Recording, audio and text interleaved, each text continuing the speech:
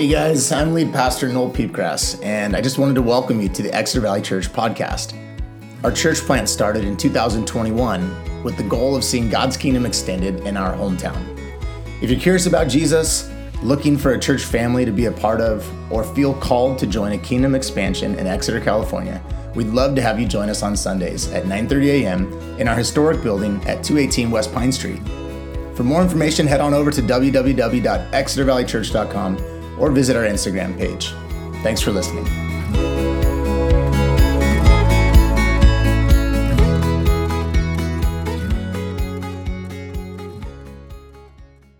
This morning, I wanted to start by asking a question, and I want you to think about it a little bit, because I had to stop and think about it, and it was, I'm not sure I liked necessarily the answer that I had for myself, but have you ever taken a stand for something? Have you ever taken a stand for something, you know? And think about what it was and what kind of stand did you take? I don't know, maybe some of you are the type of people that easily take a stand for something. But for some of us, it can be really hard to take a stand for something, you know? I was singing, too, to myself as I thought about that question, as I reflected that question back to my own self. I thought about how often I've taken a stand for something that didn't need to be taken. You know what I'm saying? Sometimes it's in my life, it's been easier to take a stand for things that aren't that important. Why is it easier sometimes to take a stand for something that's less important? Like, for example, when I took a stand against that official because his call was horrible. It was really easy. It came right up out of me to take a stand in that moment. I didn't even have to think about it. I didn't have to conjure up any courage. It just came right out of me, you know? And when we were watching the football game on Friday night and our team missed a couple tackles, it just came right out of us. We're like, no, injustice. But a lot of times taking a stand is a lot more complicated than that, isn't it? And in this story, we see an example of a godly man taking a stand for something really important. And I think there's something for us today. John the Baptist, I've said this before, John the Baptist is one of my favorite characters in Scripture. I think because he's bold. I think because of the way his life was set apart. I think because, like, you know, when you hear the phrase, like, a man with his hair on fire, to me, that is John the Baptist. He lived his life full of passion. He had one objective: to do the will of God, to do what God sent him on earth to do, and that's what he did. And so we're gonna read about how that went for him. Let's start in verse 14. I'm sorry, this isn't verse 14. This is verse 1 of chapter 14. It says, "At that time, Herod the Tetrarch heard the reports about Jesus, and he said to his attendants, 'This is John the Baptist. He's risen from the dead. That is why miraculous powers are at work in him.'" So the first question you have to ask is, who is Herod the Tetrarch, right? And we've heard about Herod already in the book of Matthew. Chapter 2, there was a Herod. That Herod did bad things, right? That's the Herod that killed a bunch of babies after Jesus' birth out of jealousy, right? So this is Herod the Tetrarch, and it's a different Herod. I don't know if you knew this, but Herod is actually like an honorific title. I'm not sure I'd heard the word honorific before this week, but Herod it's an honorific title. It's a title like Caesar or Pharaoh. It's not a name, even though it's sometimes used as a name. It's a title, right?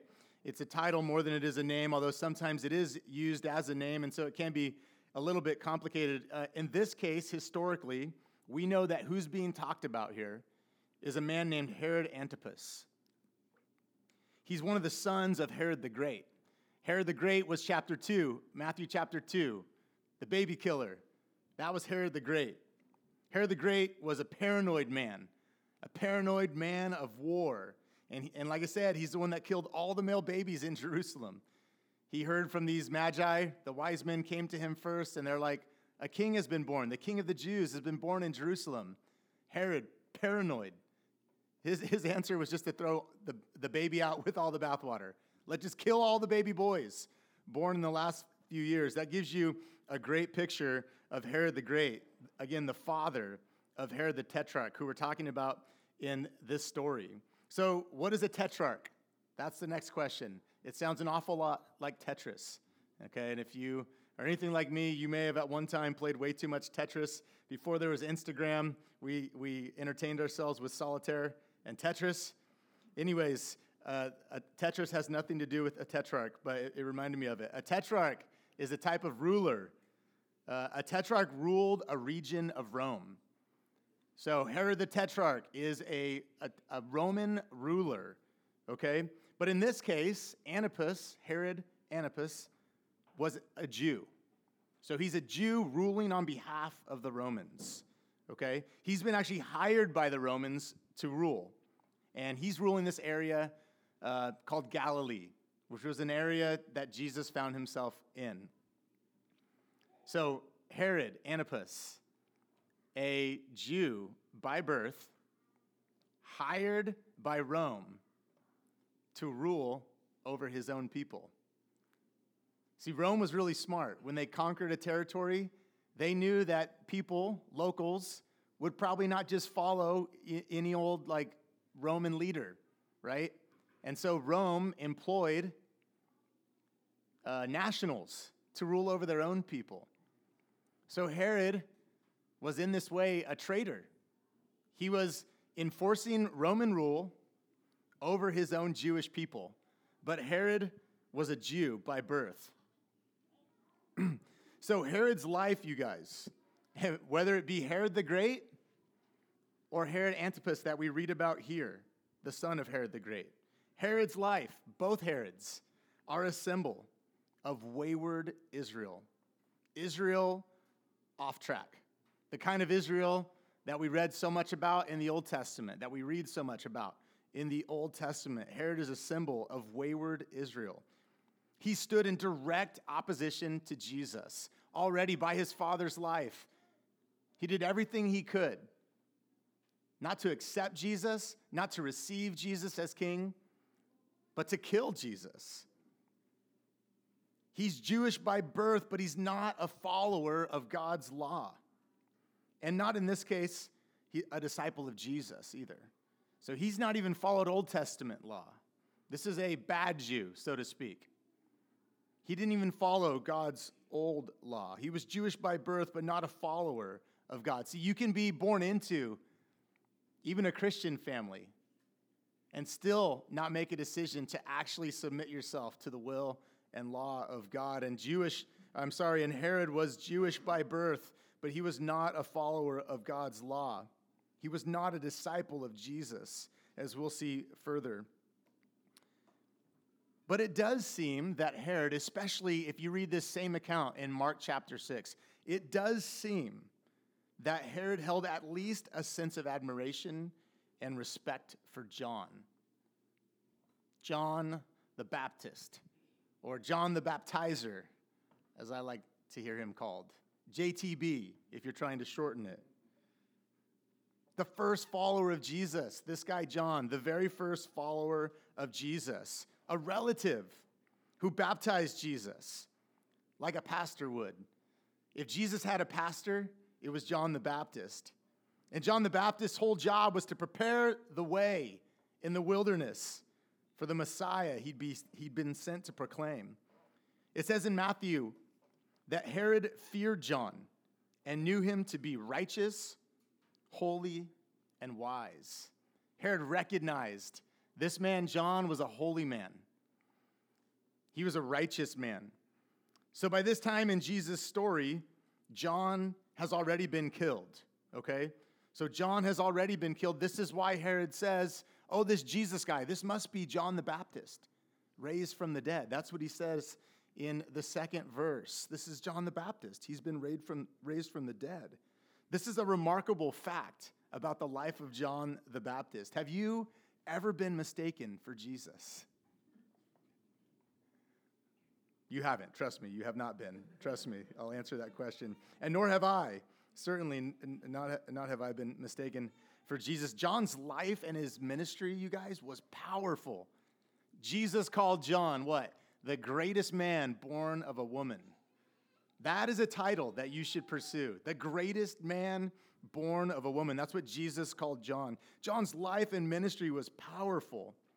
Evidently, it was full of miracles and wise teaching. In this way, John is a bit of a parallel figure to Jesus, right? John is like Jesus in this way. In some ways, people call John a pre-Christ, very much like Christ. Even though he was born of a woman, not divine, he was a holy man, a righteous man. John was also called for a particular task, just like Jesus. And this particular task that John was called to, just like Jesus, will end up leading to his execution. And we're going to read about that today. And not just execution, but execution at the hands of a reluctant ruler. In this story, we can see parallels between Herod and Pilate. That's kind of a fun way to connect some of the dots. And I won't get all into it today because I just don't have time. But you should see the Pilate story when Pilate's the governor, the Roman governor, that ends up ordering the execution of Jesus by crucifixion. But he didn't necessarily want to. But yet someone else came in and said, in his case, the crowds, right? Pilate obeyed the crowds. And in this story, we hear Herod following the will of his wife and stepdaughter. So here's the point about John and Herod. In John, we have a model to follow. You should live your life like John the Baptist. We don't always get models to follow in Scripture. Some of the men that God used in the most powerful ways are not exactly models for how you should live your life. For example, David, a man after God's own heart, sinned with Bathsheba, didn't he? And then had Bathsheba's husband killed by sending him to the front lines. Oftentimes, the men that God's chosen to use throughout history are not worth following or modeling your life after in all ways. But John was a great model. He was a pre-Christ, a parallel Christ figure. And he was, as Jesus said, the greatest man born of a woman. See, and in John, I think that we learn that we can follow God's laws. Sometimes it seems impossible. I won't make you raise your hands if you messed up in the last 24 seconds. But it can feel impossible to follow God's laws. But in John, we see the model of a man filled with the Spirit, who Herod saw as righteous and holy. Even though he'd later execute the man, he had a sense of respect for him. And we can learn from John's model that we can live a set-apart life. We can see the power of God move by his Spirit. We can be used, even though we're human. Our humanity, like John's, it doesn't mean we cannot live the life of obedient discipleship to the ways of Jesus. We should follow John. We should emulate the life of John the Baptist. We should do the things that he did. In today's story, we're going to see how we can live like John in even a world ruled by an evil man. Anyone feel the need to know how to live in a world ruled by sometimes evil men? Yeah. Don't mention any names now. Don't mention any names. We're going to see the death and destruction that results when we, like Herod, ignore God's law and live in opposition to Jesus' moral teachings, like the ones we've learned about this year in the Sermon on the Mount. Some of those laws I'm going to name here in the next few stanzas. Let's go to verse 3. Now Herod had arrested John and bound him and put him in prison because of Herodias, his brother Philip's wife. For John had been saying to him, "It is not lawful for you to have her." Herod wanted to kill John, but he was afraid of the people because they considered John a prophet. So, first question to ask, why had John been put in prison by Herod? This man's holy. He's righteous. Mark chapter 6 seems to indicate that Herod knew that. Why has he imprisoned this man? It seems when an evil man is leading, it seems like the wrong people get put into jail. You hear me on that? It says very specifically, though, in this passage, why John was put into prison. Because of Herodias. And who is Herodias? Herod's brother Philip's wife. Herod's brother Philip, also a son of Herod the Great, was a ruler, probably a tetrarch of sorts in a different region. He used to be married to Herodias until his brother, Herod Antipas, took her See, Herod and Herodias, they wanted to ignore the law of God and live according to their own desires. And in this, we see the whole reason John the Baptist is in jail right now is because he stood up to Herod. He stood up to the ways of Herod and Herodias, and he called them out for the way that they were living. And he knew these are Jewish people by birth, people who've studied God's laws, people who claim to be part of God's chosen nation. And yet they're not living according to God's laws, are they? They're living according to whatever desires they have, it would appear. Can you imagine? Maybe you shouldn't imagine marrying your brother's wife. That seems pretty degenerate, right? That's the kind of stuff that happens in Appalachia, perhaps only. None of us would ever do anything like that, would we? Right. See, God's design for marriage and sexual union was laid out. This is why John could be bold, because he knew God's ways. I find in myself one of the reasons that I have hard time being bold is I'm not perfectly sure. Like, is this a big deal or not? John the Baptist was perfectly sure. He knew God's laws. He had confidence in the authority of Scripture, God's perfect law that had been handed down to him. He had full confidence. John the Baptist knew this is a hill that he was willing to die on. So he speaks out against the marriage of Herod and Herodias. And you know, you can go to Genesis 2 where it talks about man and a woman being united. You could go to Deuteronomy 22, Leviticus 18. All these instances, the Bible actually teaches a particular ethic for marriage, gender, and sexuality, and I'm here to say it this morning. And I don't expect that I would get many dissenting voices in a room full of people who have meandered out of their houses on a rainy Sunday morning to come to church. But we live in a culture that disputes these very facts. The same facts that John the Baptist gave his life for. And like I said, you guys, Herod was not someone who'd never heard about Jesus, who'd not been taught. This isn't a pagan in the streets. Herod was a Jew by birth. He would have known the law of Moses. So John the Baptist is choosing to be bold and speak out against a man who should have known better. That's a really important fact. And it should educate the way that we speak out in boldness. Who are we talking to? Who are we being bold with? When we come against the people, or we come upon a people who know the truth of God's word, our boldness should increase like John the Baptist's boldness increased here. Herod, a Jew, he knew God's design for marriage. Yet in his waywardness, he tried things his own way.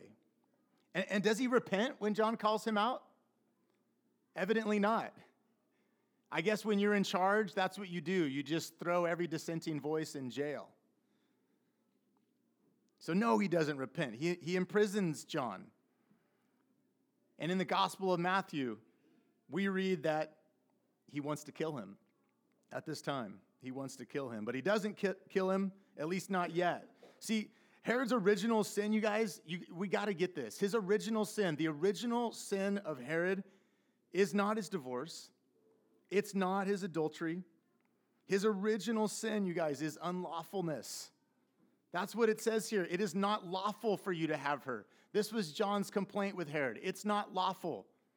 According to whose law? God's law. John held the authority of Scripture as the ultimate authority. And this has to be our authority as well. In a world that has determined that you're your own authority, we have to be bold about the fact that Scripture is our ultimate authority. We ourselves have to constantly weigh our decisions, weigh our values with the truth of God's law. When we fail to live according to the authority of Scriptures, we've actually made our own desires king. And that's what Herod is worshiping, something. Himself, his own desires. I'll do whatever I want to do, is what he's saying. The God of Israel is not his God. He's bowed to other gods. And I wanted to take a stand today and just say it out loud on the record for the whole world to hear. Okay, maybe just the 10 people that listen to our podcast, but whatever. All right, you guys are here too. Look, the law of the Lord is good. The law of the Lord is good. I believe that we should submit ourselves to it in all ways. Primarily as it pertains to this passage, you guys, and to what I believe is our cultural moment. I want to take a stand for God's design, for marriage, for sexuality, and for gender. God's laws are good for us, you guys. His laws are good for us. And listen, I believe that human flourishing is best achieved not when we follow our own fleeting whims and passions. You doing you is not the road to human flourishing. It's the road to death and destruction, and that's what we're going to see in this passage. If you want to end up dead and destroyed, you follow your heart. You follow your heart if you want to end up dead and destroyed. If you want life, you follow God's good law. God's perfect design for us. It's so good for us. And that's why it's a joy to submit ourselves to God's law. It's a joy, his laws, his decrees, the way he designed us. It's not oppressive. It's good for us. I reject any idea that God's idea is outdated, that God's design is prudish, or even bigoted. Baloney. God's good design is just that, good. God's ways are genius. They're beautiful. We've been seeing all about it. Look what God in flesh has done. He heals the sick. He restores sight to the blind. He makes the lame men walk. He brings about true justice and peace on earth.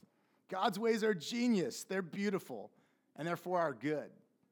This is the message that we need to be bold about in our culture today.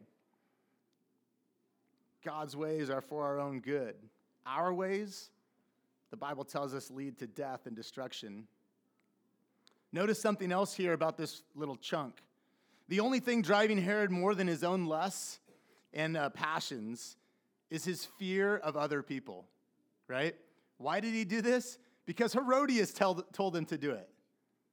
His new wife, Herodias, used to be his brother's wife. The passage actually says it's still his brother's wife. So it makes you think, are they really married? Or maybe this is just a biblical view that you cannot undo what God has put together. Herodias. I thought it was an ironic name for a woman. Maybe it speaks to the self-centeredness of this man, Herod. Of course he wanted Herodias, you know? It's like me looking for Noel somewhere out there, you know? Anyways, okay, I digress. But you guys didn't even notice, no one has made one comment about my Noel chalkboard back here. I thought somebody would accuse me of self-centeredness or something. I was trying to play a joke. But when you have your own church, you get to put your name on the chalkboard during Christmas season, I guess. I'm joking. I'll take it down next week, I promise. We'll put something else up there.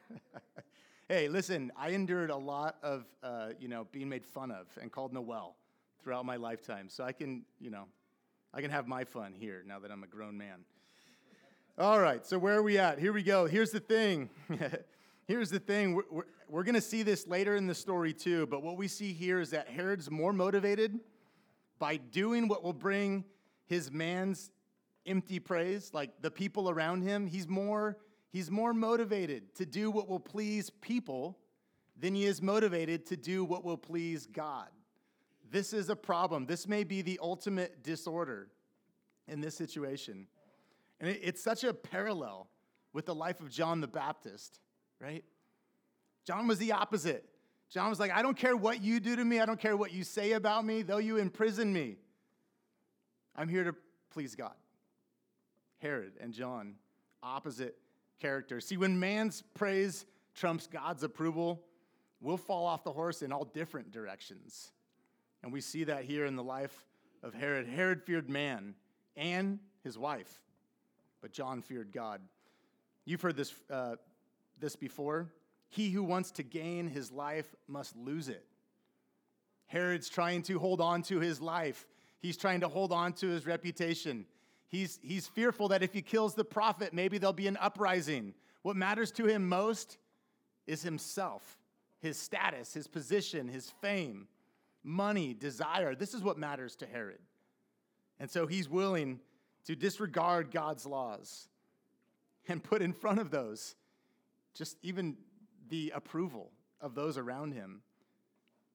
Elizabeth Elliot, a missionary, wife of Jim Elliot, who gave his life to reach unreached people groups with the gospel, she said this: "He is no fool who gives up what he cannot keep in order to gain what he cannot lose." If you've been here at all, I think I've quoted that woman 6 times already in the short life of this church. He is no fool who gives up what he cannot keep to gain what he cannot lose. In this case, John gave up his head, knowing that it wasn't his head to keep, in order to hold on to that which he could not lose, eternal life in Jesus. This is the source of John's boldness. In Matthew 10:28, we read this in Jesus' famous sermon on mission.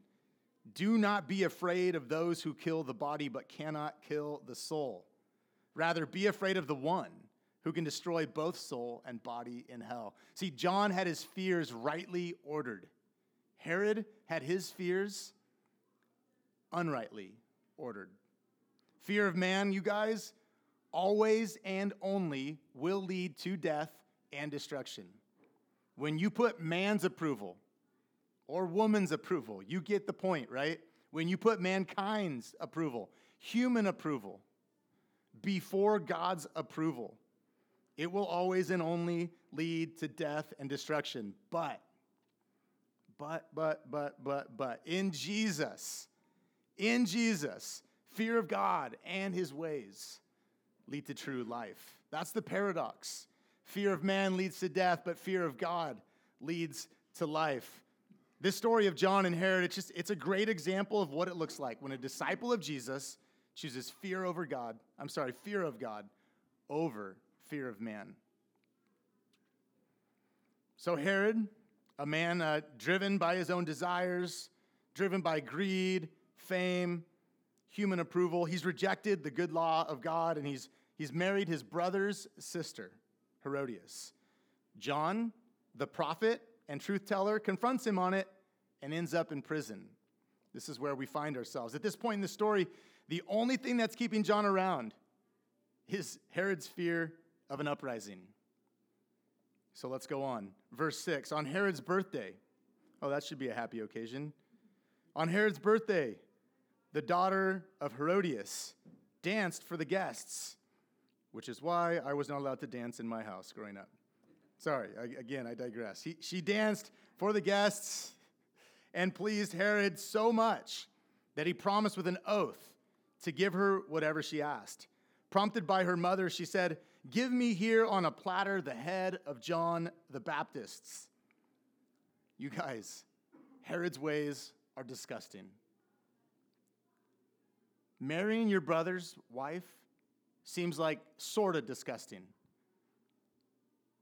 But being pleased by the dance of your stepdaughter niece, this is despicable, is it not? He's undone by his own sensuality in this story. I mean, get this. On his birthday, he threw a huge party, and who did he have dance for him and his guests? His stepdaughter niece. She was both his stepdaughter and his niece.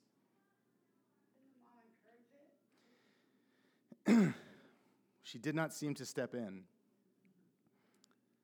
This stepdaughter niece we know to be named Salome. This is a picture, I believe, you guys, of the further consequences of divorce and adultery. Look, Herod, he's rejected God's sexual ethic, and he's not stopping at the consensual adult stuff. And this is what happens when we stop to make Scripture our authority. We will go off the rails, and we will continue going deeper and deeper and deeper and deeper until we meet our end.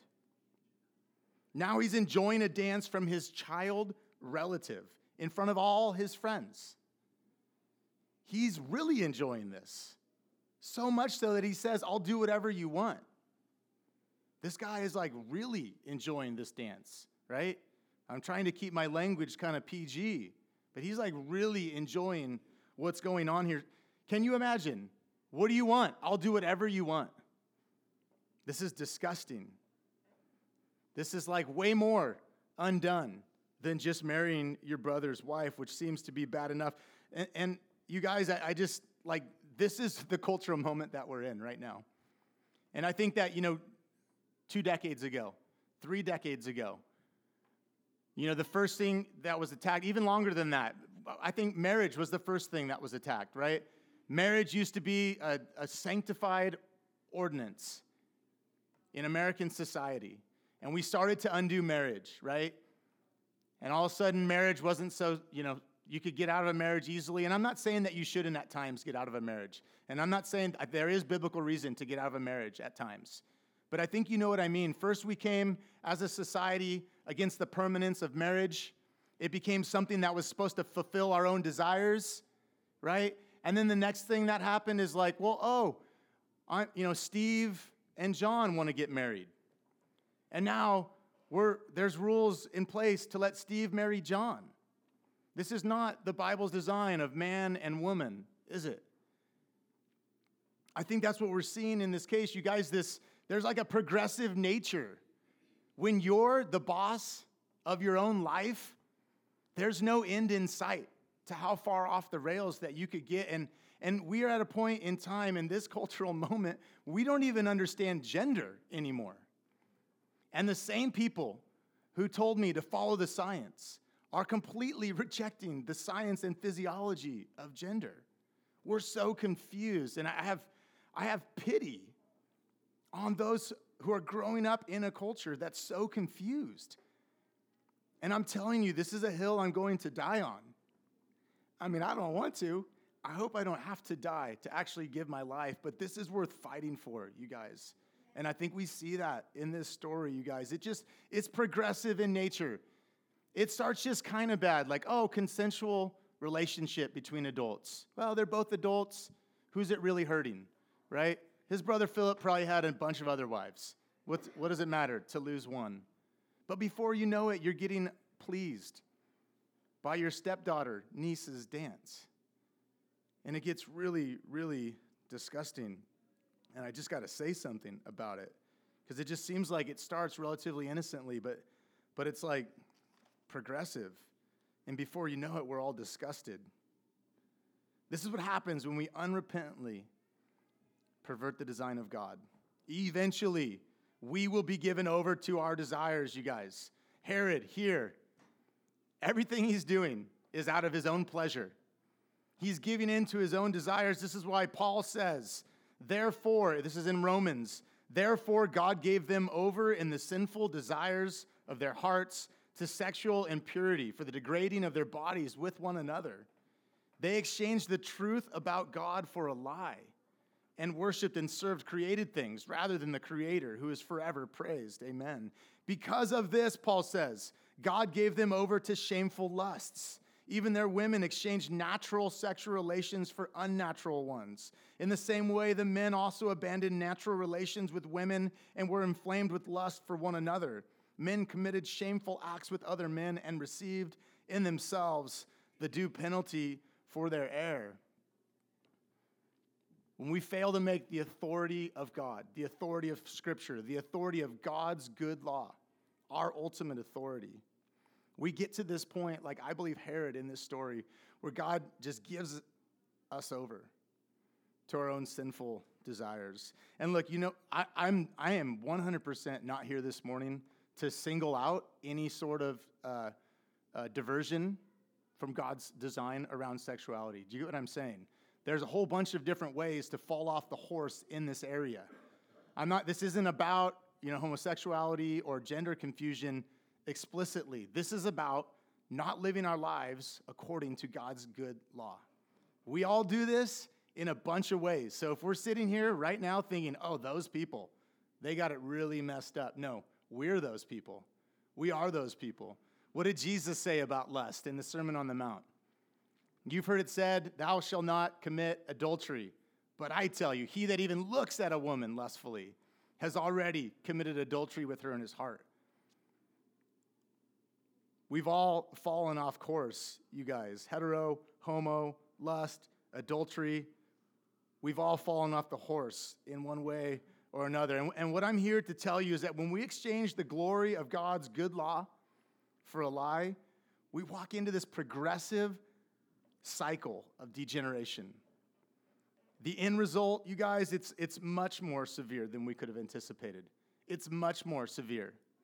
Things only get worse, and in the road is death and destruction. See, here in the story, we see a man whose lust first leads him to divorce and marry his brother's wife, and now his stepdaughter niece is dancing for him. If you don't believe me that things are like really out of whack, like just watch the news, right? And by the head shaking that I was getting here earlier, I don't think that I have to spend a lot of time convincing you that our culture is really confused about this stuff right now. Again, God's design is for our good, is for our flourishing. The candle that we lit today is the love candle. Love. I believe John the Baptist acted in love when he confronted Herod. When he said, in boldness, Herod, you are not following God's law. It's an act of love to speak up and say something. This is what it means to love those around us, even those struggling or caught up with this type of confusion. It's not loving to let someone walk themselves to destruction. So I feel prone, I feel stirred to say something, to stand up for God's perfect design.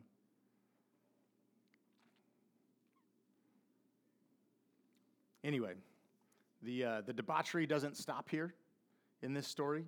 It says in verse 7 now that Herod is so pleased by Salome's dance that he offers to do anything she wants him to do. So he's completely controlled by his sensuality at this point. His desire is controlling him, right? This is a picture of a man who's been given over to the desire of his heart, and now he's trapped himself, right? Do you see how he's trapped himself here? So he makes an oath. I'll do whatever you say, okay? Now, my students come into class nearly every day, and they say, Mr. Piepgrass, instead of running, could we play dodgeball? Or whatever fun activity they want to do instead of the challenging activity that I have for them that day. And my famous line is, I'm sorry, but I do not negotiate with terrorists, right? Here's Herod, ruler, very rich, tons of power, negotiating with what? Maybe a teenage girl. He's trapped himself. And this is interesting because what does she do? She could have asked for half the kingdom, right? He says that I'll give you up to half the kingdom. She could have asked for half the kingdom, but instead, she prefers to participate in her mother's hate. She chooses to participate in her mother's hate for John. We read that this shouldn't be a surprise, though. This shouldn't be a surprise that hate would lead to murder, because Jesus told us that hate would lead to murder. Jesus said in his Sermon on the Mount, you have heard it said, thou shalt not murder. But I tell you that anyone who holds anger in his heart towards his brother has already committed murder in his heart. Lust leads to sexual deviance and eventually death. Hate, if left unchecked, eventually leads to murder and destruction. Hate is the starting point. Death is the end result. And so she listens to her mother. It seems like everyone is listening to Herodias in this story. And she ends up making a request for John's death. Now, you can see that the story has built up to this moment. And our ruler guy, Herod, right? The tetrarch, Herod Antipas, the tetrarch, he's gotten himself into a bit of a quandary now because he has promised this girl whatever she wants. And she asked for John the Baptist's head on a platter. And a lot of people have seen him make this oath. And so he's fearful of what they might think of him if he doesn't hold up to his oath, right? And so in verse 9, it says that the king, now it calls him a king. That's interesting. He was powerful, right? He was some sort of ruler, very powerful. Here he's called the king. Verse 9, the king was distressed, it says. After she asked for John, I don't think he was expecting that. He was probably expecting that she would ask for a high position in the kingdom. Instead, she's like, I want John the Baptist's head. And so he's distressed. But because of his oaths and his dinner guests, that's a lot of sounds, he ordered that a request be granted and John beheaded in prison. So why was Herod distressed? It says very directly, he was distressed because of the oath that he had made. He was also distressed because of his dinner guests and what they would think of him. Oaths. Where have we heard about oaths before? If you've been coming to this church long enough, you remember Matthew 6. But I tell you, do not swear an oath at all. That's what Jesus said. Do not swear an oath at all. Too bad. Herod has already decided not to follow God's laws, because this would have been a good one for him to follow. He wouldn't have found himself in this position if he'd been the kind of guy that was keeping God's laws. Instead, he's trapped by this stepdaughter, niece of his. His lust has provoked him into this oath, and now he's really got no way out. And man, what an example of how things get off course when we break the good laws of Jesus. Do not swear an oath at all, Jesus said. Now, this is Herod's choice now. He gets to choose between breaking his promise in front of his guests or committing the act of murder this little girl has requested. He can either be a liar, someone who doesn't keep his oaths, or he can be a murderer. Now he gets to choose, and neither option is good. It ain't great for old Herod in this situation. But notice the choice he makes. I mean, he could have chosen, correct me if I'm wrong, is there not a lesser of two evils option available to him? If someone prevents you with the choice, kill or lie, which one should you choose? Lie. You break the dang oath, right? You break the darn oath. Dang was too harsh. Sorry, my mom didn't let me say that growing up. I was like, oh my goodness, I just said that from the pulpit. He chooses to appease his guests. He's willing to kill a righteous man in order to win the approval and have his reputation with his friends sustained. Because of the fear of his guests and his reputations, he decides to follow through and have John the Baptist beheaded. Man, you guys, are you not seeing the picture here of Herod, this really powerful man living in total fear? His life is driven by fear. What's she think? What is she going to say to me? What will the people do if I do this? What are my friends going to think if I honor this ridiculous oath I just made? He's a man totally trapped by fear. And it's not like a holy fear. It's not a godly fear. It's not a fear of God, a right fear. It's an evil, self-serving fear of the opinion of his fellow man. So are you seeing the picture? God's man, John, the baptizer, he's in prison and he's killed by an evil man. This is the picture that's before us. Herod, evil, takes out John, holy and righteous. And why? Like, not for any good reason except so that he can fulfill his own desires for sensuality and fame.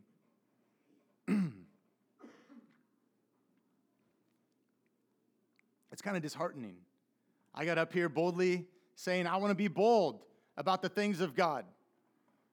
I want to make a stand. I want to take a stand. I even said figuratively, I'm willing to die on this hill. Well, guess what? John the Baptist literally died on that hill. Matthew 10, we learned, hey, being on mission with Jesus, it's awesome because you get Jesus.